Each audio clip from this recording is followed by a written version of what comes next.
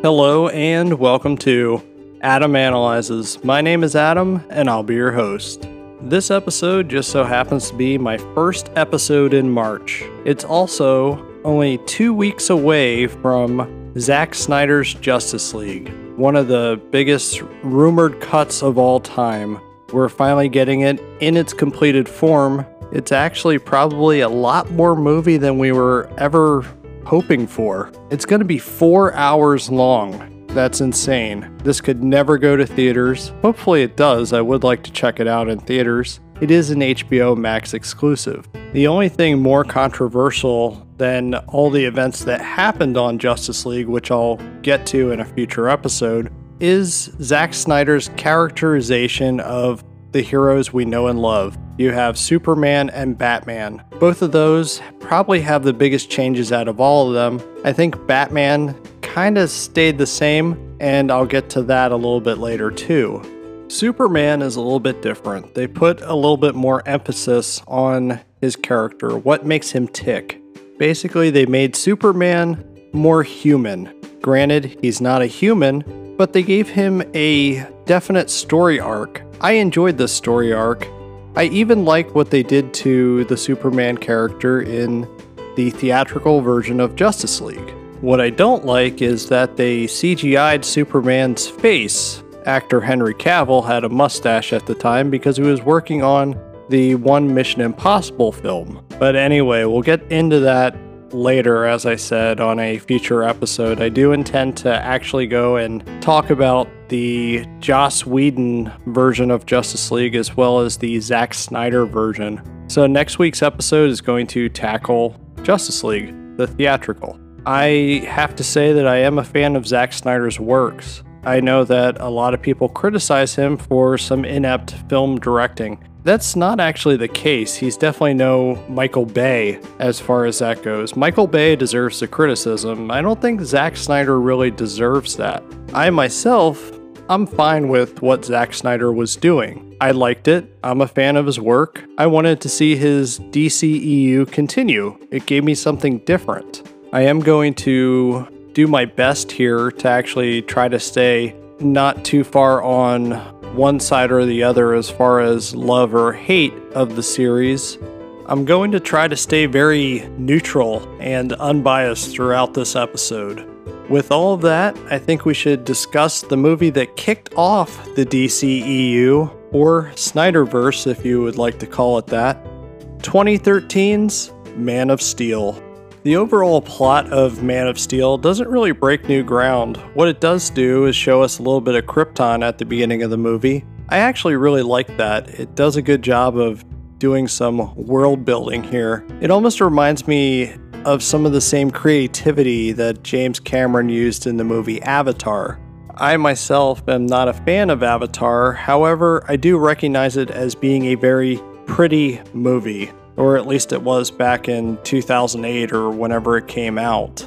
I don't know how it holds up. I haven't seen it since it came out, really. I viewed a little bit on, Blu-ray, but it's one of those things that I just can't see myself rewatching that. Man of Steel does a similar idea. I mean, Krypton is awesome looking. I love the way it kind of reminds me of Mars, but we have very cool creatures that we see. Superman's biological father, Jor-El, is flying around on this almost like a dragon-like looking thing to me. It's cool. Of course, the CGI doesn't really hold up, but it's neat. I also like the fact that they make it a point to say that Kal-El, also known as Superman, that he is the first natural birth of a Kryptonian in thousands of years. This means that he has complete free will. That's the thing. The movie shows that the Kryptonians are bred for a certain purpose on the planet. Great in theory, but it takes away what would make them have those humanistic desires, those humanistic points of view. The movie even goes so far to show Jor-El swimming of where the Kryptonian babies are being birthed. They kind of grow in these like sac pod types of things. I don't know the proper name. I don't know if this is something that was in the comics or not. I really did appreciate this. This whole process of breeding the babies for a certain purpose gives the character of General Zod an actual purpose. There's a reason of why he is doing what he's doing. It's in his nature. He's bred for war and protection of the Kryptonians. He does bad deeds, but he does essentially what he believes in his mind and in his genes, that what he's doing is good. This whole idea that Kal-El was birthed naturally, he didn't have any of that modification. This gives way to why he would have good in him. Of course, that also means that he would be capable to have evil inside of him as well. The important thing to note here is that he has the choice. As far as story goes, Krypton blows up. Kal-El, Superman, is sent on a spaceship headed to Earth. Zod swears he's gonna find him. He is also imprisoned, sent floating through space. There's something that the movie does that I really like, and that's the fact that we have Superman doing odd jobs. He doesn't know who he wants to be. He doesn't know how he can fit in. He feels different, as he should. He's an alien. So we get little moments with these odd jobs. He'll go and have to save somebody or do good. Then he'll have to be on his way because he's worried that he'll get found out. We also get little intercuts of his childhood, of when he did a similar thing.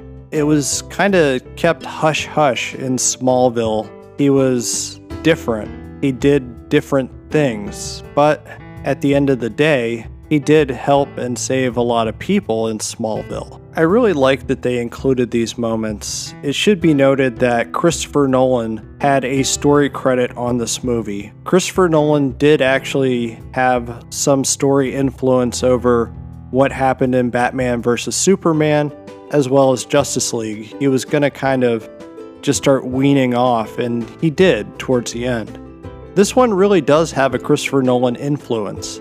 The whole Superman doing odd jobs and saving people, that reminds me of something that I would see in like a Dark Knight type of movie, because it's a more realistic, more grounded approach to traditional material. A lot of people claim that Superman was mopey and all kinds of different things. I don't really get that, because we have that character arc. He's just starting out. The movie really makes the effort to let us know that no matter what happens, whether he's bad or good, he's going to change the world. I love the conversations that he had with Jonathan Kent. The fact that he loved his son, whether he would be a bad or good man at that point. The undying love between a parent and child, it's pretty great with the way that it's established here. The scene where Jonathan Kent is swept up by a tornado and he tells his son to hold back because he didn't want his son exposed to the world yet. It really is a moving scene. It bothered me when I originally first saw the film. It's like, go save him. Well, he could have, yes, but Clark wasn't ready for it. The world wasn't ready for Superman. I have to say, I really like the casting of Kevin Costner and Diane Lane there as Jonathan and Martha Kent. They do a great job. They provide that much needed stability for Henry Cavill's version of Superman. I think Henry Cavill does a great job as Superman. He has that vulnerability, which you see more, I think, in Batman v Superman. Here, we get a definite character arc. By the end of the movie, we really do feel like Henry Cavill has control of the Superman character. His expressions with the way he gives his lines, it's near perfect. It feels the way Superman should feel to me. It's definitely no Christopher Reeve, but then again, it doesn't have to be. This is a different movie. If you wanted a sequel to the Christopher Reeve Superman, then sure, watch Superman Returns.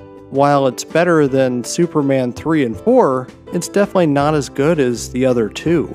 I should say that I do like Brandon Routh as Superman. I feel like he should have gotten a better shot. He was a good Clark Kent Superman in a average to below average Superman film. Man of Steel is actually a better film than Superman Returns. It is definitely a slower paced film. I kind of like the pace. Yes, it's a long movie, it feels its length, but I really do like that we have time to breathe in a movie. It makes us wait for that action. The overall action in Man of Steel is over the top. Metropolis gets leveled. I didn't like that at first, and it was one thing that really irritated me when I saw it the first time in theaters. I didn't care for this movie much the first time I saw it. I've seen it now a couple times since it came out. This is probably my second or third viewing of the movie. I like it more every time I watch it. It's not when I revisit because it is a lengthy film. It is a good film. My initial reaction to it is definitely unwarranted. I think as the years go on, Man of Steel will actually be looked upon fondly. We should talk a little bit more about the casting. Of course, I said Henry Cavill is a great Clark Kent Superman. I really like him in the role. I also said about how Kevin Costner and Diane Lane are good Jonathan and Martha Kent. I did like Amy Adams' take on Lois Lane. They gave her a little bit more of something to do. She wasn't so much the damsel in distress. She was, in many times, but she put herself there, and of course, Lois does those things. But I like that they really made her into a strong journalist. So if you're looking for a strong female character, I think she did a good job here. Her Lois Lane character that has bigger balls than most of her co-workers is welcome. I enjoyed it. Michael Shannon as General Zod is good as well. He definitely provides that evil that we need for the General Zod character. We need him to be unremorseful and unsympathetic, and he conveys that quite well. I wish Lawrence Fishburne's Perry White had a little bit more to do. Of course, I don't know how much you could do with his character, but it would have been nice to see him a little bit more throughout the movie. He's a great actor, and he doesn't really have much to do here. The final one I'm going to say about here is Russell Crowe as Jor-El. He does a great job as well. I like his sympathetic character. He even tries to provide sympathy to General Zod. It comes across really well. I think he was a great choice for the role. Of course, Marlon Brando was the character of Jor-El in the original Christopher Reeve Superman films. It's a definite different Jor-El than what Marlon Brando's was. Honestly, it works for this movie.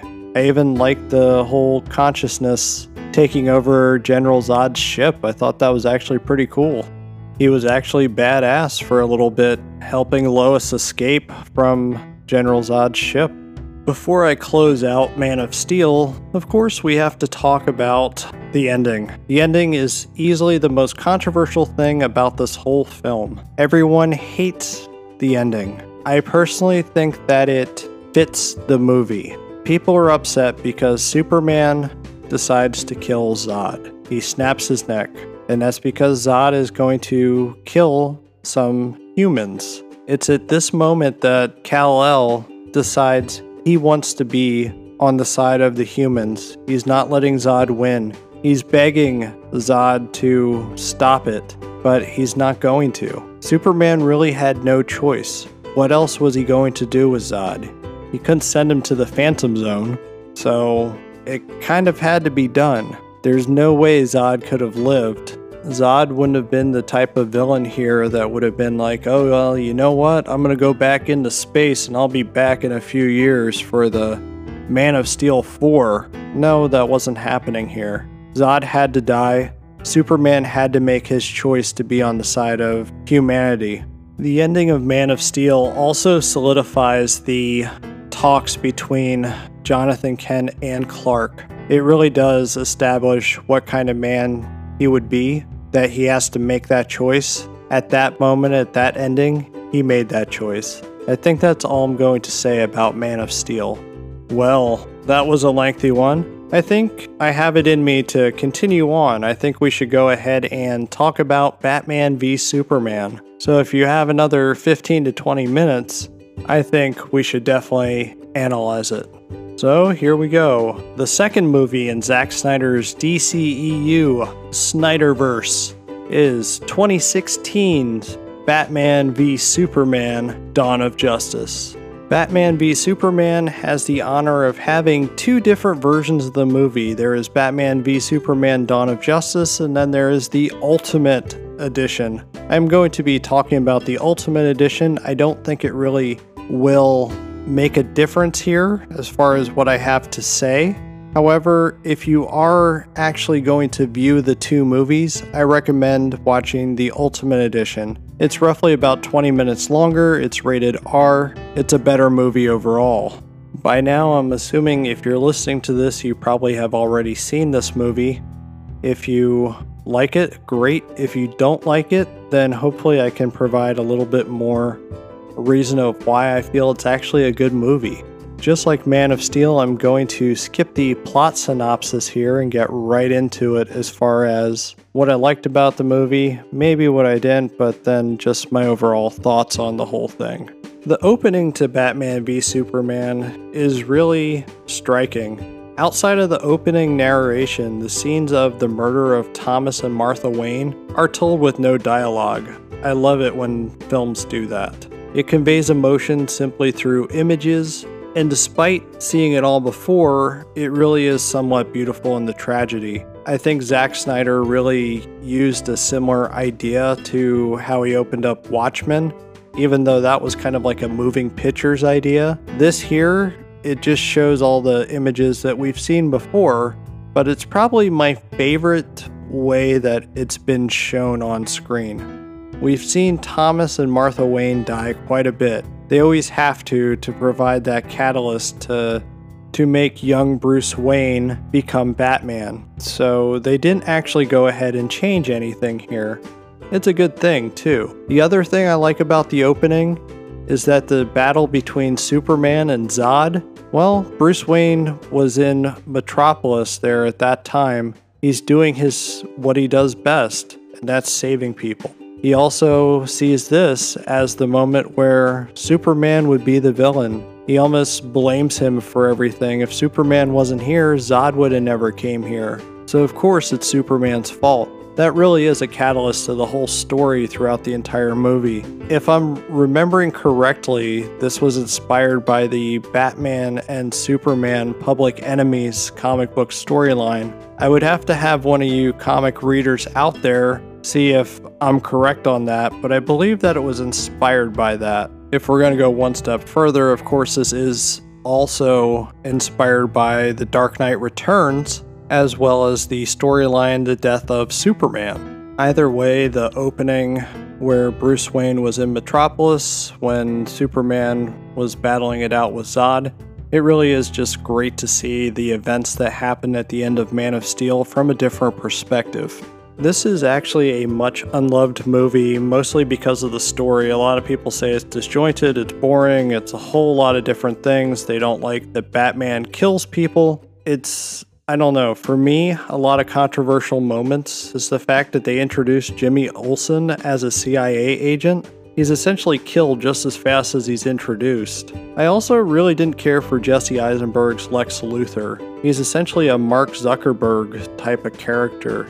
He gives off a social media CEO vibe to me with how kooky he is. I will say I do like him saying about how devils do not come from below, but from above. Once we get the less kooky Lex Luthor, he's less goofy later in the movie, I'm fine with him. It's not really a surprise that he's the one pulling the strings here. I did like the inclusion of Zod and Zod's ship to make Darkseid. It was a good choice. Don't know if that's from the comics or not, but I liked it. It was one part Lex Luthor, one part General Zod. As far as the inclusion of Ben Affleck as Batman, I really do like the fact that he's a detective here. We get a little bit of that in the Christopher Nolan Dark Knight films. While this Ben Affleck Bruce Wayne Batman, he feels more like a detective here than we ever received in the Nolan trilogy. Of course, this Batman is the most brutal Batman we've seen on screen. He brands people and straight up kills them. I'm actually okay with this decision. We have the established Batman that really feels modeled after The Dark Knight Returns, which I mentioned a little bit earlier. He even dons the metal suit that was in The Dark Knight Returns. It's kind of good to have this weathered and I guess, middle-aged Batman. He's well into his Batman career, mostly because we didn't get that before on screen. We did get a little bit of that in The Dark Knight Rises, the final entry in the Christopher Nolan Dark Knight trilogy, but here it feels good. Like, it feels like it fits the movie itself. For everyone who is in the boat of Batman doesn't kill, well, yes, he does. A lot of us love the Tim Burton Batman films, and hey, guess what? He was killing people in those movies as well. It just wasn't as blatant as what it is here.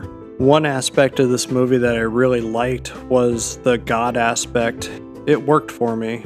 The whole should Superman interfere and save everyone? It reminds me of almost like an atheist argument of if God exists, why do tragedies happen? Why are they allowed to happen? The trials of what to do with Superman and should he be held accountable? It's kind of silly if you think about it, because how in the world would they ever control Superman? Unless they knew about kryptonite, which they really didn't. That was Lex Luthor. But I'm not going to pick apart the plot too hard, because I guess it does come apart if you do think about it too much.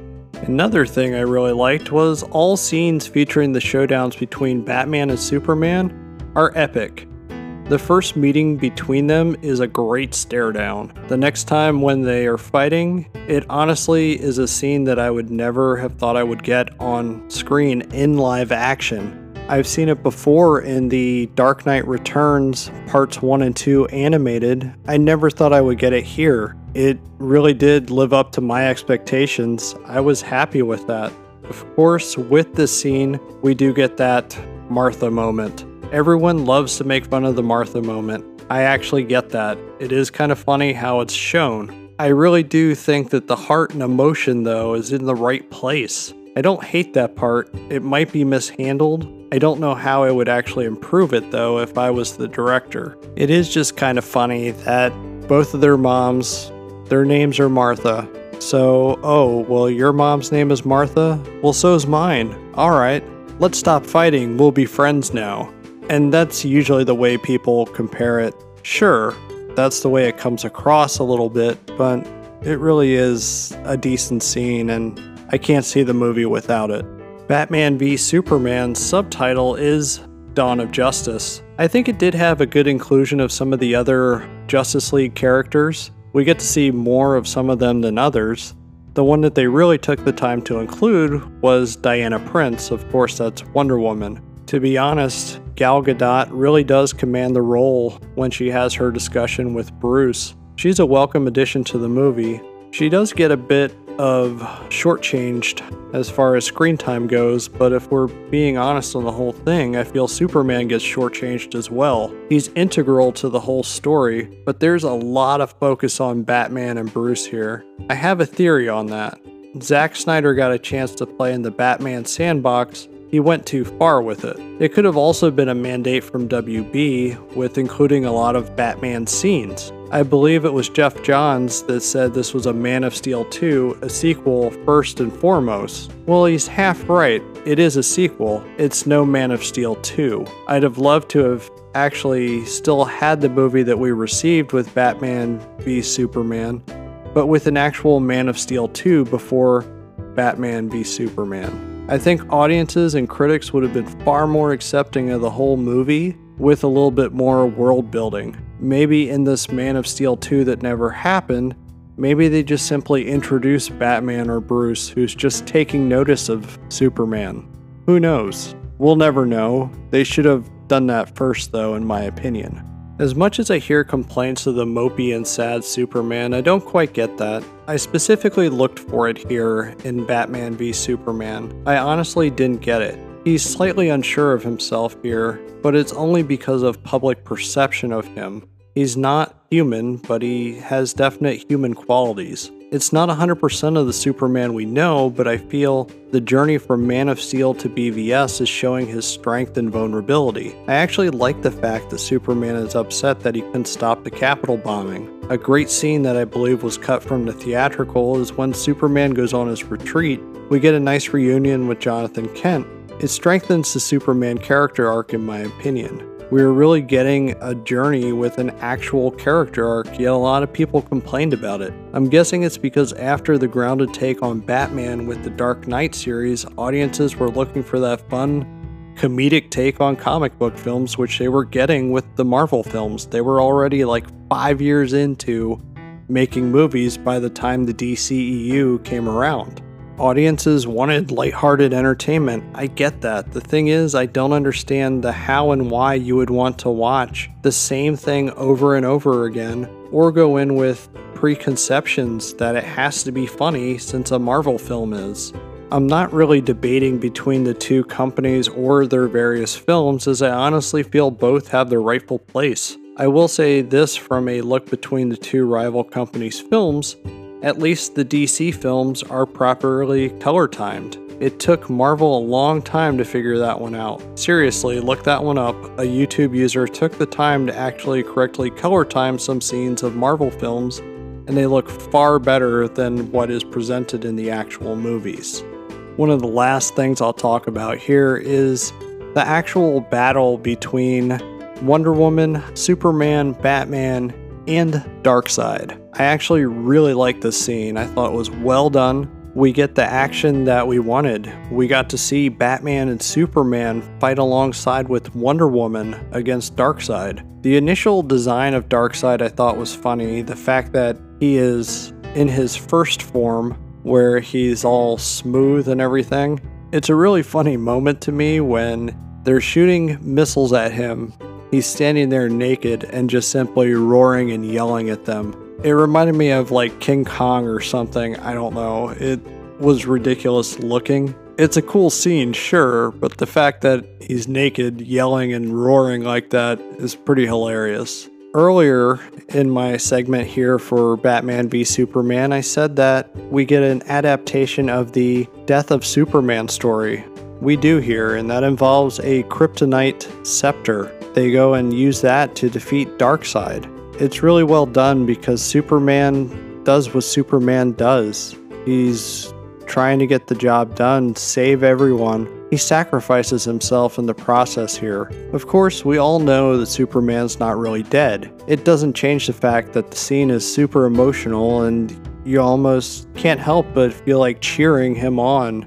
You know he's going to save the day, but with the way the scene is shot, it really does create a beautiful moment in the movie. Zack Snyder has a lot of beautiful moments in his films. This is no exception. This movie also plays out really well if you watch it very close to Man of Steel. If you watch them, within a couple days of each other or something, it really does play out well as a sequel to Man of Steel. Of course, I wish there would have been a little more breathing time. I said that earlier, but it's okay. It works. It's a good movie. Seek out the Ultimate Edition. That's the one to watch. Of course, it makes a long movie even longer. It just flows and plays out better than what the theatrical version did. I think I'm going to close out this extremely long episode of Adam Analyzes. As a reminder, you can find me on Twitter and Instagram at Adam_analyzes. You can also catch up on past episodes at adamanalyzes.com. If you don't do the whole social media thing, you can send me an email at adamanalyzespodcast@gmail.com. If you do have a free moment, I would greatly appreciate it if you would leave a 5-star rating at the podcast listening platform of your choice. It'll allow me to reach new listeners, create new episodes, plus I love those digital hugs. With that being said, be kind and good night.